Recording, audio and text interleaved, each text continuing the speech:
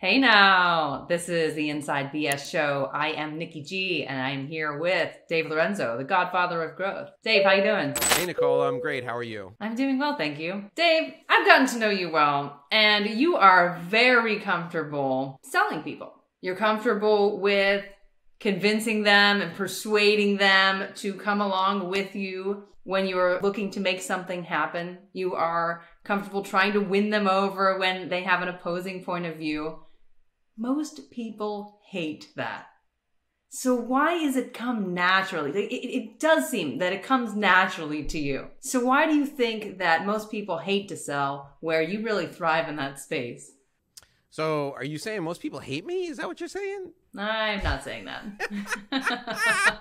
Dave, you're comfortable with all these things. Everybody hates you. Why? Why is that? I do think people would like to be more comfortable, and you certainly are comfortable in your space. I'm just having fun with you. So here's one of the things I learned really early on in my professional career, and that's nothing happens until somebody sells something, right? You can have the best idea in the world, but if you don't convince someone to invest in your idea, your business is nowhere. So that's sales, that's selling, right? But we think of it as fundraising or raising money or raising capital for a business. You could have the best idea in the world, you could have capital, and you need to execute on that idea. So you have to go out and find talent. You have to find executives, you have to find managers, you have to find leaders, you have to find team members, frontline employees. That's recruiting, but really what you're doing there is you're also selling. You want to convince your kid to clean his or her room. You want to convince your wife to go see the movie you want to see. That's selling. Now, I do a lot of work with business leaders, and we call it leadership influence because the who is always more important than the how. So getting people on your side is what influence is all about, getting them to do things and aligning your goals with the goals of others. That's what influence is all about. But influence and selling in that scenario are the same thing. So if you want to think about sales and you want to change your mindset from the way you currently view sales or the currently view influence, the way to look at it is the old expression that was used by the sales masters in the 30s and 40s. And that's that selling is not something you do to someone. It's something you do for someone. You and I have conversations all the time, Nicola, about things that you're doing in your firm, in your career. You're smart, you're a natural leader, and you are great at what you do. And we have conversations all the time about the future of your firm. And you know intuitively that the future, your career depends on you winning over perhaps the court. It depends on you sometimes winning over a jury. Absolutely depends on you winning over opposing counsel to accepting something that you both find palatable. And as your firm continues to grow, you know that your future is going to be dependent upon you winning over other top lawyers to join your team. So the way to get comfortable with it is to understand that as long as your intentions are pure, as long as you want what's best for the other person, then take the gloves off and go as hard as you can to convince them to see things from your point of view because you want what's best for them. That, to me, is the key to embracing this mindset. Sales is only sleazy, or it's only dirty, or it's only god-awful if you're trying to manipulate someone into doing something that's not in their best interests.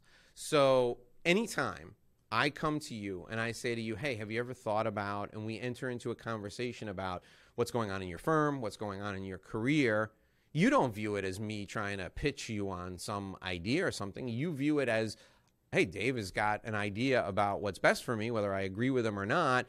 If he really has conviction, he's going to come at me hard with that idea because he wants me to be successful. So it's about purity of intent. If your intentions are pure, then there's no harm. In fact, it's malpractice if you don't push that idea hard, if it's good for the other person. I think that's great advice. And I appreciate what you said. I think the purity of intentions really speaks to this issue because it applies to any setting. If you aren't authentic about what it is that you're after, then that's going to create roadblocks for you and make it difficult for you to sell, whether it's fundraising or whether it's trying to convince your adversary of your position. So you absolutely have to be authentic in that position, and then you can come at them strong, but you also just need to be careful of the personality that you're dealing with on the other side. But I think what it really comes down to authenticity and credibility, making sure that what you're trying to pitch is something credible and you're not trying to just pull a fast one on someone and just get them to a quick position without really demonstrating credibility to them. So when we talk about sales, when we talk about influencing people, it takes place every day in every way. We label it as different things, but the first thing you have to think about is, do I want what's best for everybody involved in this situation, given the constraints? And I use a particularly acrimonious example to show you that even in a really tough situation, if you demonstrate purity of intent, you're more likely to get the outcome that you want. So, if we want to take it back to like recruiting for us in ProVisors, what do we tell people? Hey, there's 3 reasons why you should come to ProVisors. Number 1, you're going to be part of a community of people that are going to be resources for you. They're going to prioritize your work. Number 2, you're going to be part of a group of people that are people of goodwill that are going to want to support you in your personal and professional life. And number 3, these are people who are going to be out there thinking of you all the time, and they may connect you with your next big client because they're constantly going to be thinking of you. All 3 of those things demonstrate the purity of intent that we have. We want you to be a part of this because we think you fit that criteria. Now, if the person really does fit that criteria, it's up to us to drive them as hard as we can until they give us a yes or a no, because that is the best fit for us as a group and for them as a professional. I mean, that's what we do. You do it as well as anybody. It doesn't feel like selling when you are demonstrating purity of intent. So it really didn't feel like we were selling anyone, but really we were. That's what it came down to, is we were selling folks on this amazing organization because we saw the value in it, right? But they're right there because we believed in the value of the organization ourselves. That came across in on conversations, and selling felt easy. And maybe that's why it's so natural to you, because you have that purity, and when you are using it that way, it doesn't feel like selling.